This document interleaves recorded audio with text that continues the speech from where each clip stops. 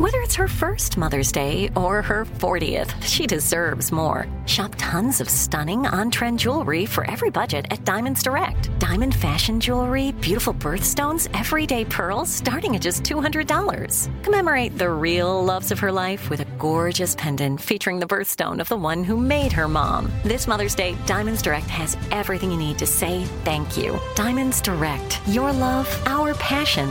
Online at diamondsdirect.com.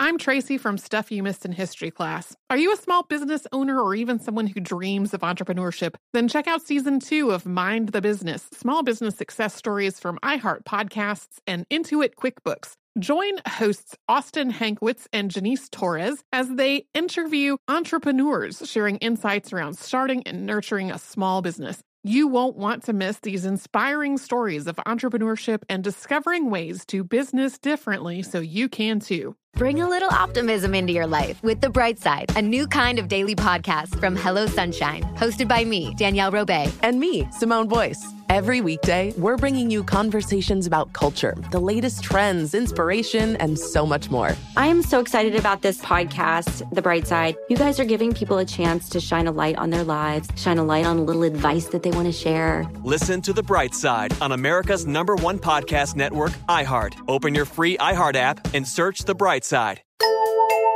Welcome to Stuff You Missed in History Class, a production of iHeartRadio.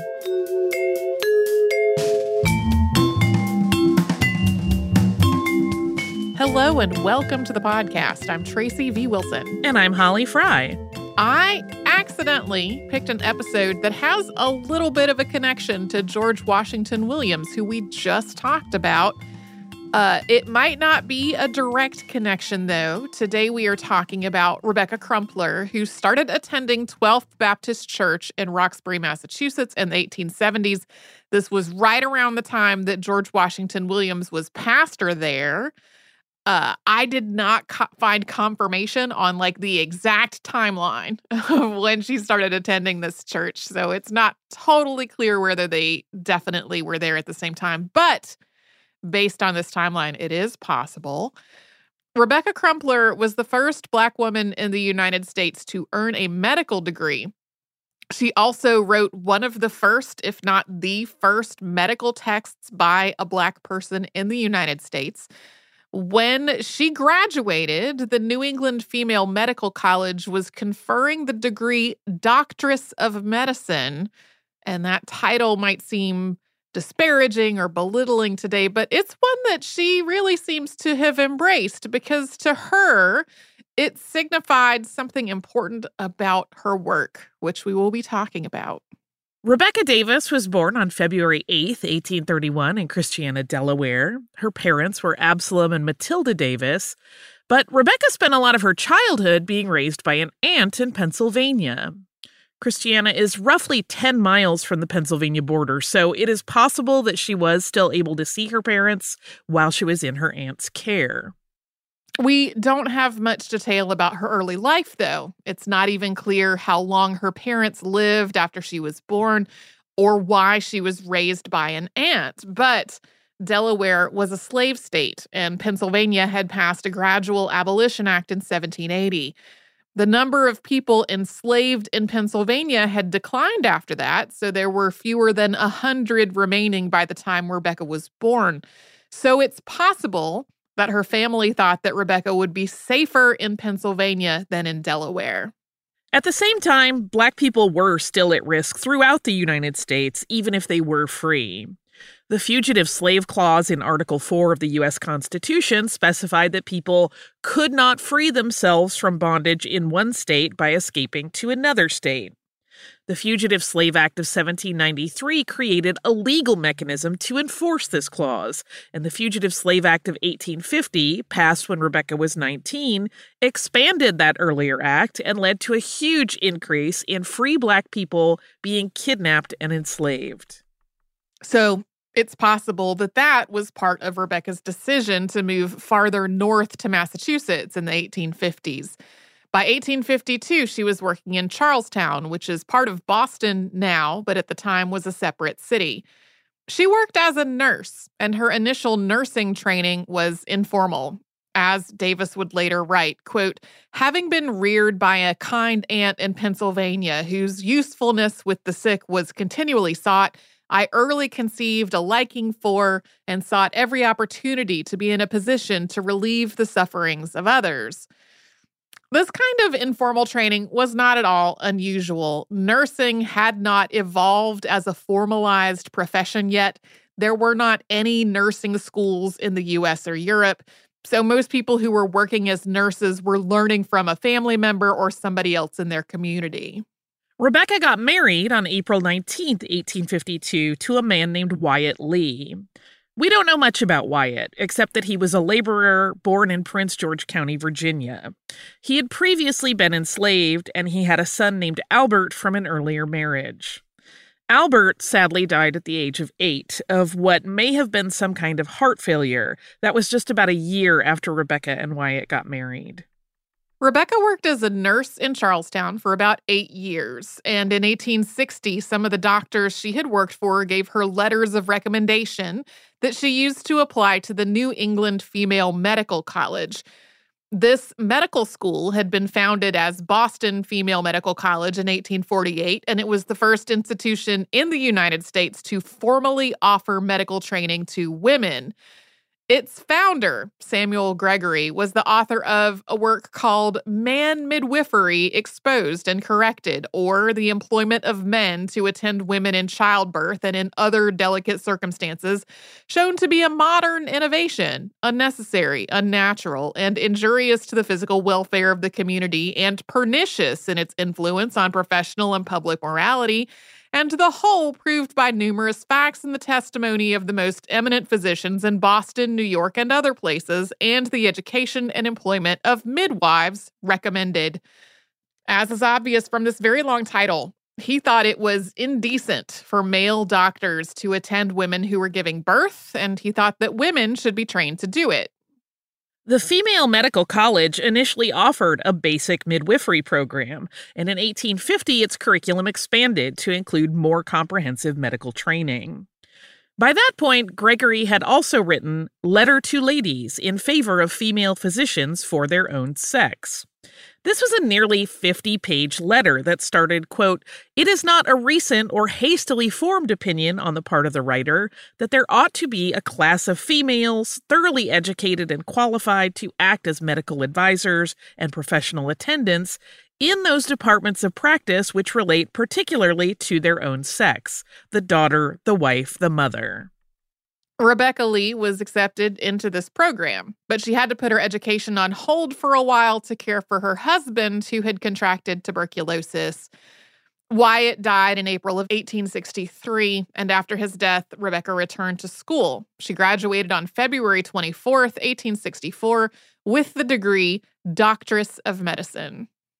There was apparently some hesitation around allowing her to graduate. Tracy wasn't able to find specifics, so we can't really say whether she genuinely struggled with the coursework or whether her examiner's opinions of her performance were influenced by racism or some combination of the two. According to a transcript of the faculty notes, quote, "Owing to the deficiencies in the academic education of Mrs. Lee and the slow progress she has made in her professional studies, we have hesitated very seriously in recommending her certification." The school did ultimately allow her to graduate out of deference to the Board of Trustees and to public feeling. Nothing spells out the details of that public feeling, but in 1864, the U.S. was well into the Civil War. Abraham Lincoln had issued the Emancipation Proclamation, and Massachusetts had become a focal point in the fight to abolish slavery. Regarding the title Doctress, 1864 seems to be the first year that the school used this title for its graduates, but the question of what to call women doctors wasn't entirely settled. And at least in some years, the school conferred the degree as doctor or as doctress, depending on the preference of the individual graduate. Rebecca Lee Crumpler later wrote about it in her own book, making it clear that she thought doctress was the correct title for her. Quote, "There can be no more important duties to perform in the capacity of housekeeping than that of caring for the helpless babe. Women doctors, or more properly speaking, doctresses of medicine, although usually treated with less courtesy by doctors, are, nevertheless, by them considered to be in their proper sphere in the confinement room and nursery. While I feel under no obligations to them for their charity, I must admit their honesty and truthfulness in the matter. For surely woman cannot fill a single position in the world so freighted with material out of which the moral and physical condition of humanity can be affected, either for good or evil. Graduating from the New England Female Medical College made Rebecca Lee the first Black woman in the U.S. to earn an MD. At that point, there were about 54,000 doctors in the United States, and only about 300 of those were women, and only one Black woman. She wasn't the United States' first Black doctor, though. That's typically recognized as James Durham, who is on my list for an episode if I can find enough information. Durham didn't have a formal medical degree, though. He was enslaved from birth and learned medicine from the doctors who enslaved him. Durham's work as a doctor attracted the attention of Dr. Benjamin Rush, who was so impressed with it that he read a paper Durham wrote on diphtheria before the College of Physicians of Pennsylvania. The first Black person from the United States to earn a medical degree was James McCune Smith in 1837, although he earned that degree in Scotland because U.S. medical schools wouldn't admit him because of his race. The first Black American to earn an MD from a U.S. institution was David J. Peck, who graduated from Rush Medical College, Chicago, in 1847.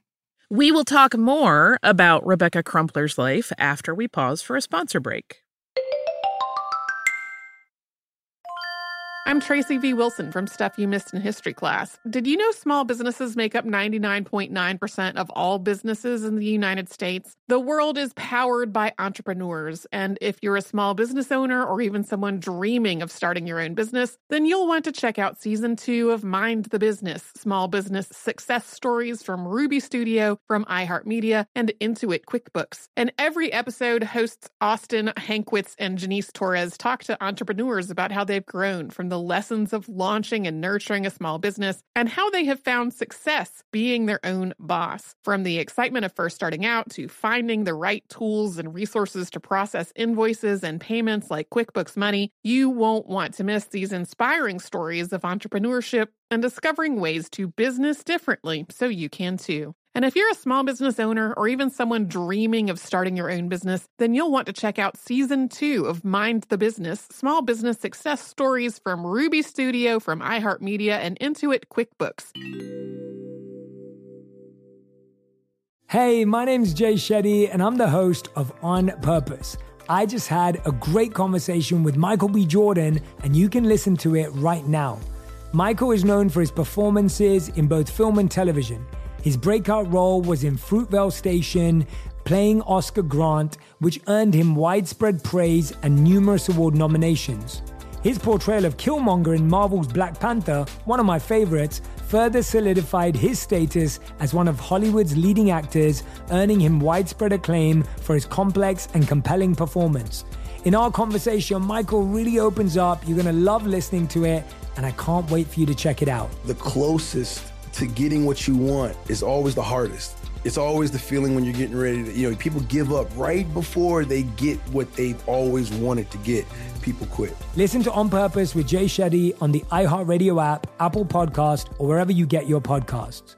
Bring a little optimism into your life with The Bright Side, a new kind of daily podcast from Hello Sunshine, hosted by me, Danielle Robay. And me, Simone Boyce. Every weekday, we're bringing you conversations about culture, the latest trends, inspiration, and so much more. Thank you for taking the light, and you're going to shine it all over the world, and it makes me really happy. I never imagined that I would get the chance to carry this honor and help be a part of this legacy. Listen to The Bright Side on America's #1 podcast network, iHeart. Open your free iHeart app and search The Bright Side.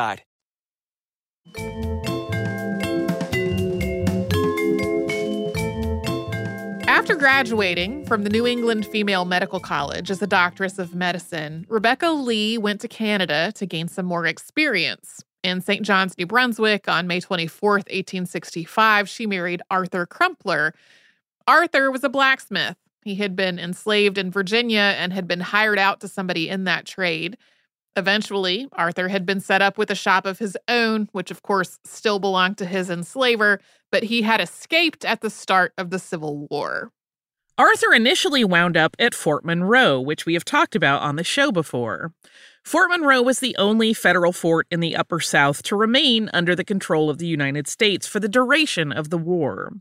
It was under the command of Major General Benjamin Franklin Butler. That is the person who declared 3 men who had liberated themselves from slavery and escaped to the fort in 1861 to be contraband of war. The term contraband came to describe enslaved people who escaped to U.S. territory or were captured by the U.S. Army, and the United States eventually established contraband camps all over the territory that it controlled. Our episode on these camps was a Saturday Classic in February of 2023. Eventually, Rebecca and Arthur made their way back to Boston, but soon after the Civil War ended, Rebecca saw a need for her skills in Virginia. In her words, quote, "On my return after the close of the Confederate War, my mind centered upon Richmond, the capital city of Virginia, as the proper field for real missionary work, and one that would present ample opportunities to become acquainted with the diseases of women and children. During my stay there, nearly every hour was improved in that sphere of labor. The last quarter of the year 1866, I was enabled through the agency of the Bureau under General Brown to have access each day to a very large number of the indigent and others of different classes, and a population of over 30,000 colored. So that bureau, of course, was the Bureau of Refugees, Freedmen, and Abandoned Lands, better known as the Freedmen's Bureau." In about 1869, Crumpler went back to Boston, where she lived and practiced medicine on the north slope of Beacon Hill, the same neighborhood as Kitty Knox, who we talked about on the show last year, whose family moved there a little more than 10 years later. In Boston, Crumpler, quote, "entered into the work with renewed vigor, practicing outside and receiving children in the house for treatment." In 1870, Rebecca and Arthur had a daughter, Lizzie Sinclair Crumpler, but she doesn't appear in later historical records, and it's possible that she died in childhood. Around this time, New England Female Medical College, where she'd graduated, fell into financial difficulties. A major fire in 1872 destroyed a huge part of Boston's financial district and a number of businesses and warehouses. This was financially devastating for some of the investors who had been keeping the school afloat. The school's founder, Dr. Samuel Gregory, also died of tuberculosis that same year. The school started looking for options that would allow it to stay open, ultimately merging with Boston University. BU took on the medical college's debts, and the medical school started also enrolling men, which made this the first accredited coeducational medical school in the U.S. It is now Boston University Chobanian and Avedisian School of Medicine. In the 1870s, Crumpler worked with an organization of ladies to help care for sick women and children in Boston and to offer affordable boarding to the children of working women. Her medical practice also focused on the care and treatment of women and children. At a time when the fields of obstetrics, gynecology, and pediatrics were in their infancy and largely being dominated by male doctors. During these years, the Crumplers also started attending 12th Baptist Church, and they continued to be active and dedicated members there even after moving out of the neighborhood years later. Their move to another church ultimately followed allegations of impropriety involving the pastor and an 18-year-old member of the church choir. In the mid-1870s, Crumpler spent some time outside of Boston, teaching in other communities. When abolitionist and politician Charles Sumner died in 1874, Crumpler was in Wilmington, Delaware, and she read a poem that she had written herself at a service that was held in his honor at the city's Bethel Methodist Episcopal Church. I wish we had this poem. To my knowledge, we don't. After returning to Boston in 1875, Crumpler enrolled as a special student in mathematics at West Newton English and Classical School. There's a little bit of confusion here. There are some sources that say that Crumpler attended this school much earlier, back in the 1850s, before going to medical school. But there's a book of the school's history called An Illustrated Biographical Catalog of the Principals, Teachers, and Students of the West Newton English and Classical School, And that book gives her first year of enrollment as 1875.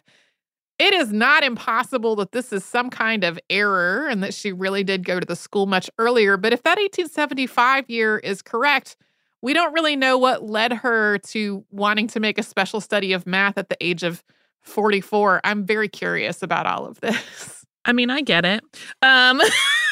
Sometimes you want to learn new stuff. But she may have chosen this particular school because her husband had become friends with its founder, Nathaniel T. Allen, after arriving in Boston. According to one account, Arthur Crumpler was one of several so-called contrabands who were hired in and around West Newton during the Civil War, and Allen taught him how to read. That same account mentions Rebecca going to the school before medical school, and a later interview with Arthur Crumpler suggests he didn't know how to read until much later. So all of this is pretty unclear in terms of its timeline accuracy. Yeah, it reads like a person's personal recollection of the events as they happened, and I don't really know how much it aligns with what we can document. In 1880, the Crumplers moved from Beacon Hill to Hyde Park, which is a neighborhood of Boston today, but was at the time its own incorporated town several miles south of the city. She continued to practice medicine, and in 1883, she published a book of medical discourses in 2 parts. We will be talking about this book more in just a bit. Rebecca Crumpler seems to have continued working as a doctor until the end of her life. In 1894, she and her practice were mentioned in an article in the Boston Globe. This was sort of a profile of the most prominent people in Boston's Black community, which at that point numbered about 10,000 people. This write-up said of her, quote, "Dr. Crumpler is the one woman who, as a physician, made an enviable place for herself in the ranks of the medical fraternity. Dr. Crumpler is the author of rather a valuable book, Medical Discourses. She is a very pleasant and intellectual woman and an indefatigable church worker." This article also went on to describe her appearance, as it did for many of the other women included in the article. The Hyde Park Directory and Town Register also listed her as a physician and her husband as a laborer in its 1895-1896 edition. Rebecca Davis Lee Crumpler died on March 9th, 1895, at the age of 64. Her cause of death was given as fibroid tumors. She was buried in Fairview Cemetery in Hyde Park. This cemetery had been open for just about 2 years, and a lot of the people who were buried there, really in its first couple of decades, didn't have their graves marked in any way. That was true for Crumpler until very recently, which is something else that we will be talking about in a little bit. But first, we're going to get into detail about her book, and we will do that after we pause for a sponsor break. I'm Tracy V. Wilson from Stuff You Missed in History Class. Did you know small businesses make up 99.9% of all businesses in the United States? The world is powered by entrepreneurs, and if you're a small business owner or even someone dreaming of starting your own business, then you'll want to check out Season 2 of Mind the Business, Small Business Success Stories from Ruby Studio, from iHeartMedia, and Intuit QuickBooks. And every episode, hosts Austin Hankwitz and Janice Torres talk to entrepreneurs about how they've grown from the lessons of launching and nurturing a small business and how they have found success being their own boss. From the excitement of first starting out to finding the right tools and resources to process invoices and payments like QuickBooks Money, you won't want to miss these inspiring stories of entrepreneurship and discovering ways to business differently so you can too. And if you're a small business owner or even someone dreaming of starting your own business, then you'll want to check out Season 2 of Mind the Business, Small Business Success Stories from Ruby Studio, from iHeartMedia, and Intuit QuickBooks. Hey, my name's Jay Shetty, and I'm the host of On Purpose. I just had a great conversation with Michael B. Jordan, and you can listen to it right now. Michael is known for his performances in both film and television. His breakout role was in Fruitvale Station, playing Oscar Grant, which earned him widespread praise and numerous award nominations. His portrayal of Killmonger in Marvel's Black Panther, one of my favorites, further solidified his status as one of Hollywood's leading actors, earning him widespread acclaim for his complex and compelling performance.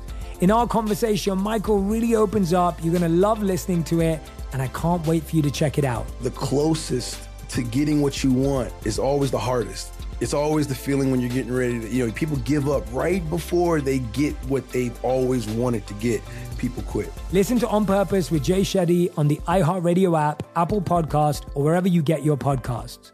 Bring a little optimism into your life with The Bright Side, a new kind of daily podcast from Hello Sunshine, hosted by me, Danielle Robay. And me, Simone Boyce. Every weekday, we're bringing you conversations about culture, the latest trends, inspiration, and so much more. Thank you for taking the light, and you're going to shine it all over the world, and it makes me really happy. I never imagined that I would get the chance to carry this honor and help be a part of this legacy. Listen to The Bright Side on America's #1 podcast network, iHeart. Open your free iHeart app and search The Bright Side.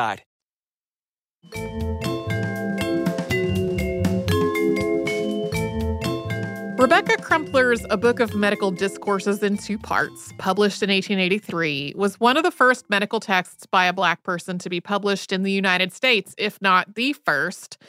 And as was the case with Crumpler's work as a doctor, it was really focused on women and children. Its dedication read, quote, "To mothers, nurses, and all who may desire to mitigate the afflictions of the human race, this book is prayerfully offered." She went on to say, quote, "Indeed, I desire that my book shall be as a primary reader in the hands of every woman, and yet nonetheless suited to any who may be conversant with all branches of medical science. If women are permitted to read and reflect for themselves, it is hardly possible that they will say it is uninteresting to them or that it should only be read by men." This book was full of health and medical advice, interwoven with Crumpler's own experiences and anecdotes about things she had experienced and seen in her nearly 2 decades of medical practice.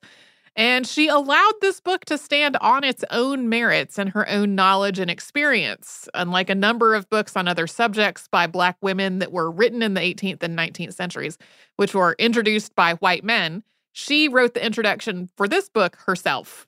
She wrote this book at a time when ideas around sex and gender roles were a lot more binary and rigid than they are today. Women were expected to have and raise children almost without exception. So she began with her thoughts on marriage as it related to the health of a couple's future children. In her opinion, girls should get married at about 19 or 20 because getting married and becoming pregnant before their bodies were mature led to weakly children. She thought that the same was true for women who gave birth at much older ages, and she thought that men should be between the ages of 22 and 25 by the time they took on the responsibility of having a family. From there, she described how, in her experience, the symptoms of early pregnancy could be mistaken for a cold, but the treatments for cold symptoms would have no effect if they were really being caused by pregnancy. She also thought that repeatedly trying to treat these symptoms could dysregulate the body. And she wrote, quote, "Suffice it to say that too frequent physicking and overindulgence in intoxicating liquors and tobacco will cause sickly, diminutive offspring, to say nothing of premature births." A big focus of her work and this book was the period of confinement after giving birth, a period that Crumpler referred to just as the months. This included correct methods for bathing newborns. She criticized the use of cold water or even ice water for stimulating newborn circulation, saying that she had seen infants get sick or die after becoming too cold from this practice. And she advised that soaps, even soaps that were advertised as pure baby soap, were too irritating to use on newborn skin. Instead, she recommended using clean cloth made of soft linen or cotton, dipped in sweet oil or melted lard to gently clean the baby, wiping them dry with clean flannel.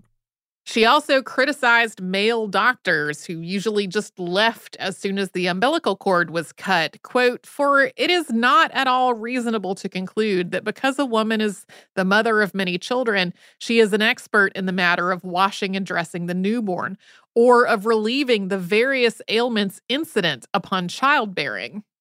Crumpler had strong opinions on the uselessness of so-called baby medicines during the first month of life, writing, quote, "Probably the greatest amount of mischief arising from the administration of baby teas lies in the fact that they are not given with the least certainty as to their effect upon the system of the child, whether to nourish the blood or physic the bowels."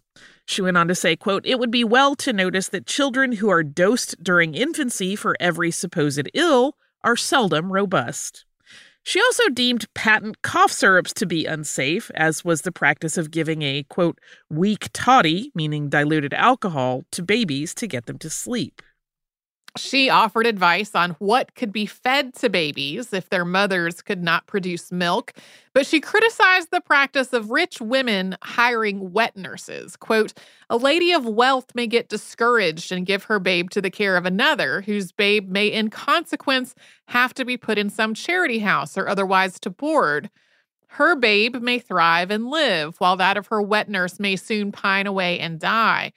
No one could avoid distressing others unless he strives to the best of his ability to bear his own burdens. Some of her writing touched on the ideas of public health and disease prevention at a time when these fields were just starting to develop. For example, quote, it is my serious opinion that thousands of children die annually in the city of Boston under 5 years of age from diseases brought on through the excitement of expecting to go to school, the early change, the exposures from actual compulsory attendance, while the system has barely recovered from a lengthy prostration, and now needing fostering at home with regular meals and plenty of toys for amusement.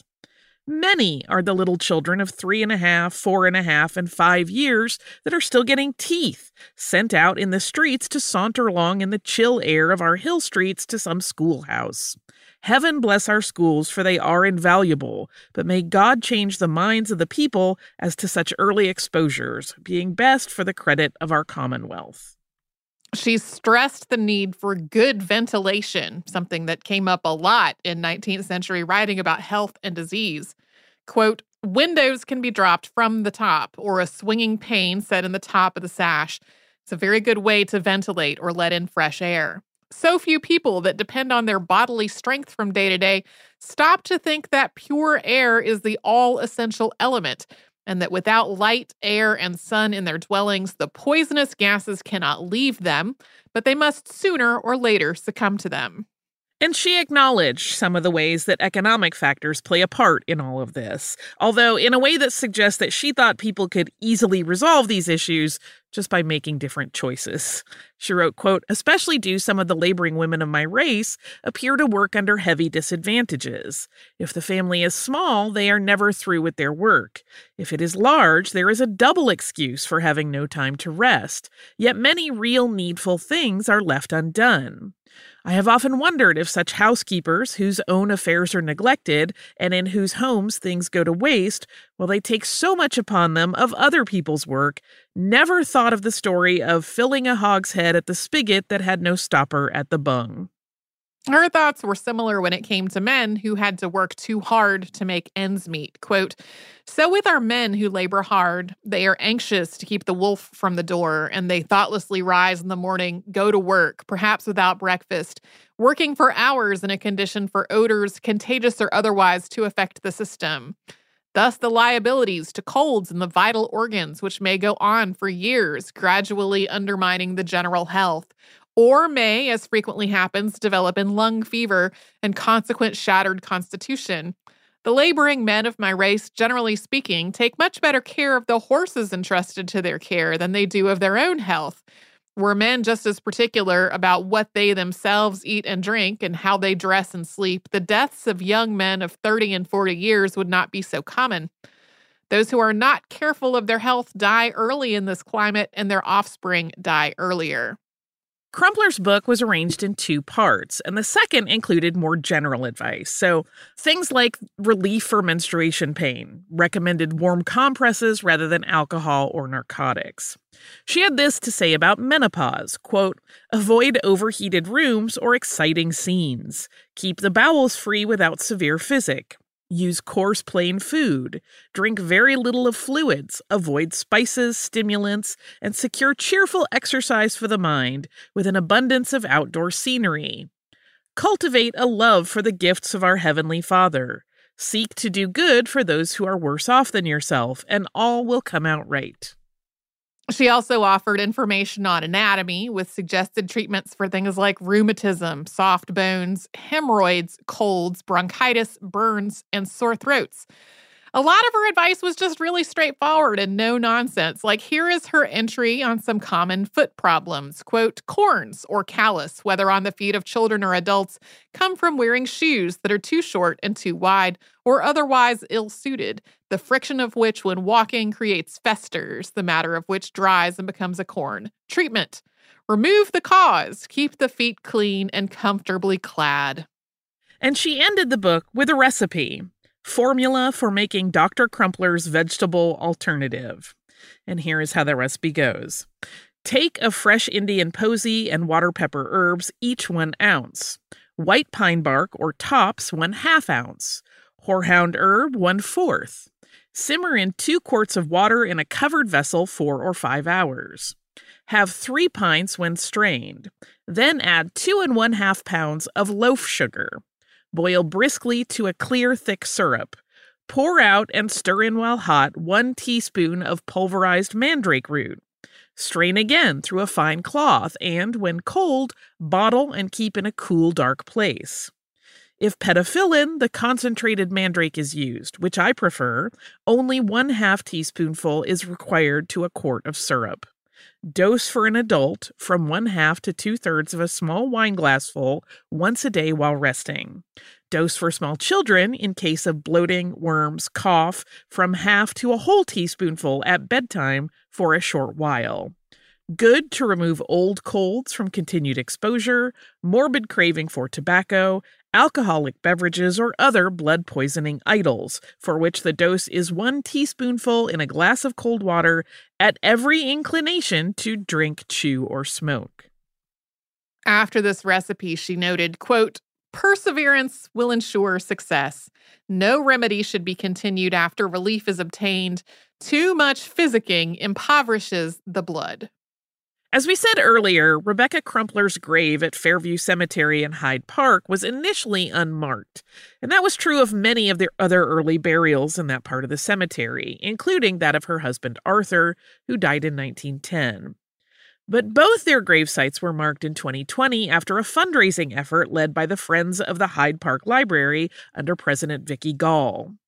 The podcast Hub History has an episode titled Dr. Rebecca Crumpler, Forgotten No Longer, that came out in August of 2020, and it includes audio from the ceremony after these gravestones were installed.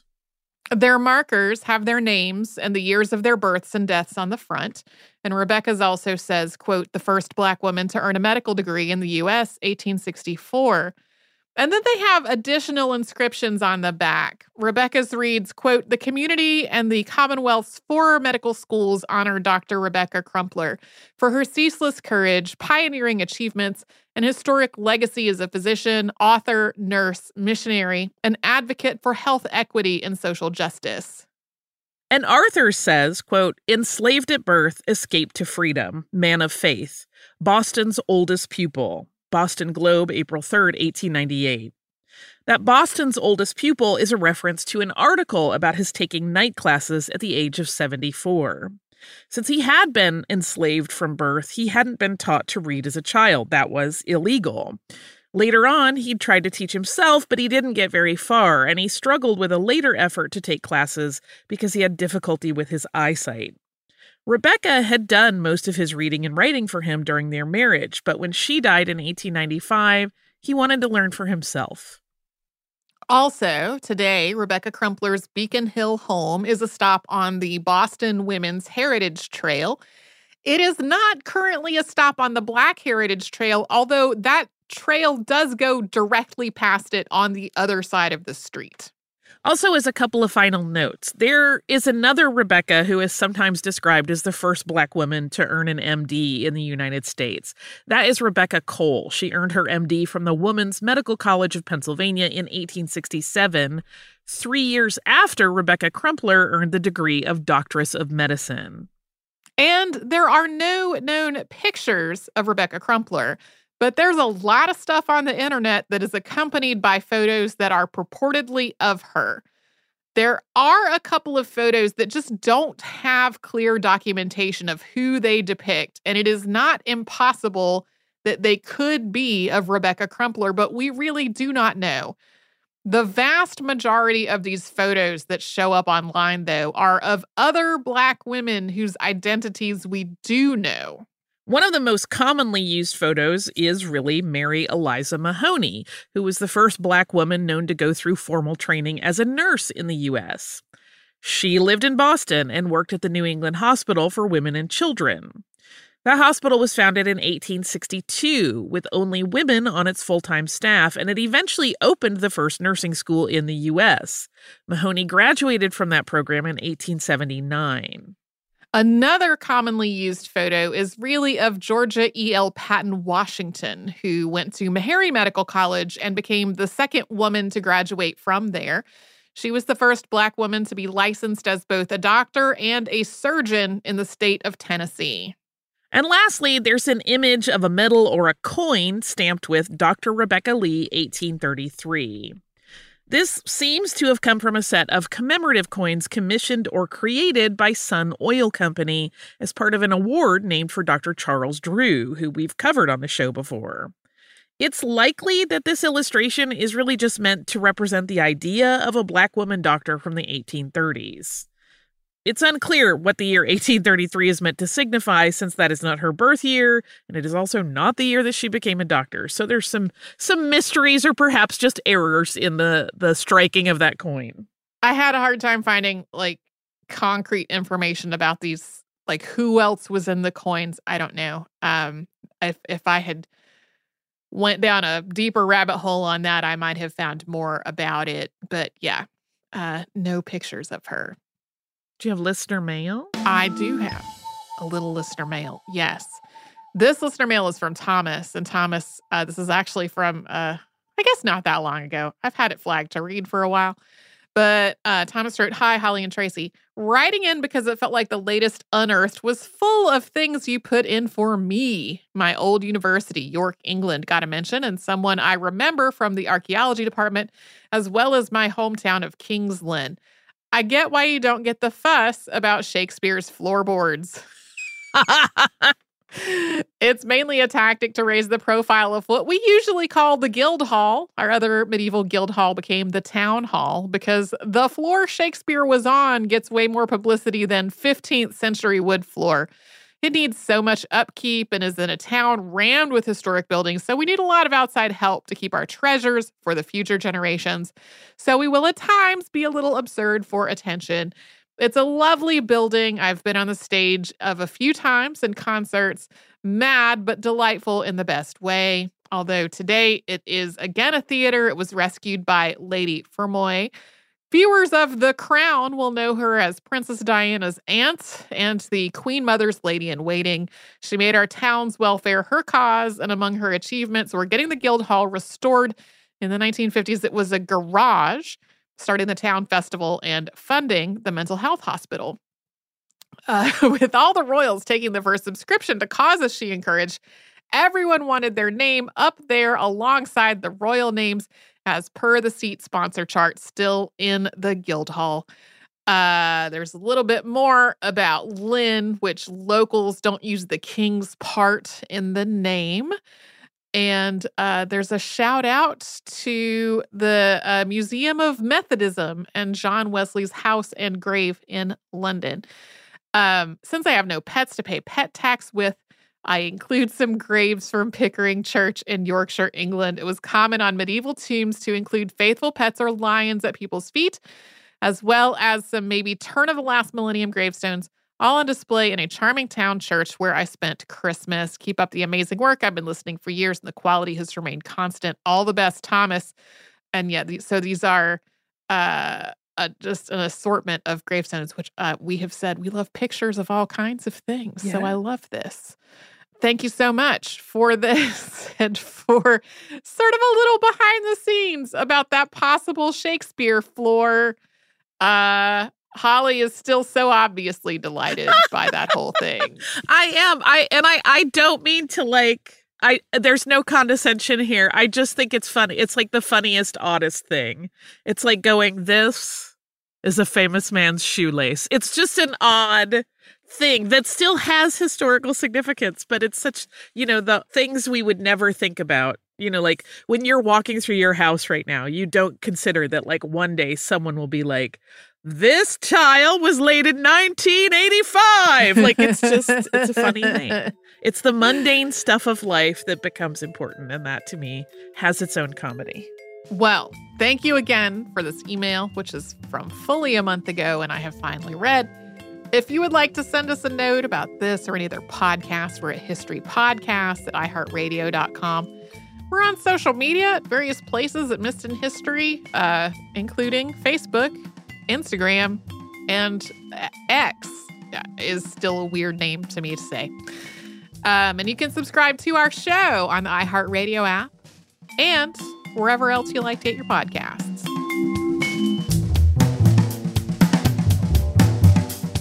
Stuff You Missed in History Class is a production of iHeartRadio. For more podcasts from iHeartRadio, visit the iHeartRadio app, Apple Podcasts, or wherever you listen to your favorite shows. Bring a little optimism into your life with The Bright Side, a new kind of daily podcast from Hello Sunshine, hosted by me, Danielle Robay. And me, Simone Boyce. Every weekday, we're bringing you conversations about culture, the latest trends, inspiration, and so much more. I am so excited about this podcast, The Bright Side. You guys are giving people a chance to shine a light on their lives, shine a light on a little advice that they want to share. Listen to The Bright Side on America's #1 podcast network, iHeart. Open your free iHeart app and search The Bright Side. Every week on Talk Easy with Sam Fragoso, I invite an artist, writer, or politician to come to the table and speak from the heart in ways you probably haven't heard from them before. Some of my favorites are with Tom Hanks, Questlove, and Cate Blanchett. In recent weeks, I talked to actor Dan Levy, director Ava DuVernay, and the editor of The New Yorker, David Remnick. You can listen to Talk Easy on the iHeartRadio app, Apple Podcasts, or wherever you get your podcasts. I am the ferryman. In the shadows of the afterlife, the Ferryman of Souls guides America's most influential spirits to their eternal rest. Where are you taking me? Are you death? This road is not on any map. How much for a ticket? All I ask for in payment is a tale. I don't know who got to Kennedy first. And the devastation those first bombs caused. I've never been to hell, but I know intimately the hymns of the damned. Binge this season of The Passage now. Listen on the iHeartRadio app, Apple Podcasts, or wherever you listen to podcasts.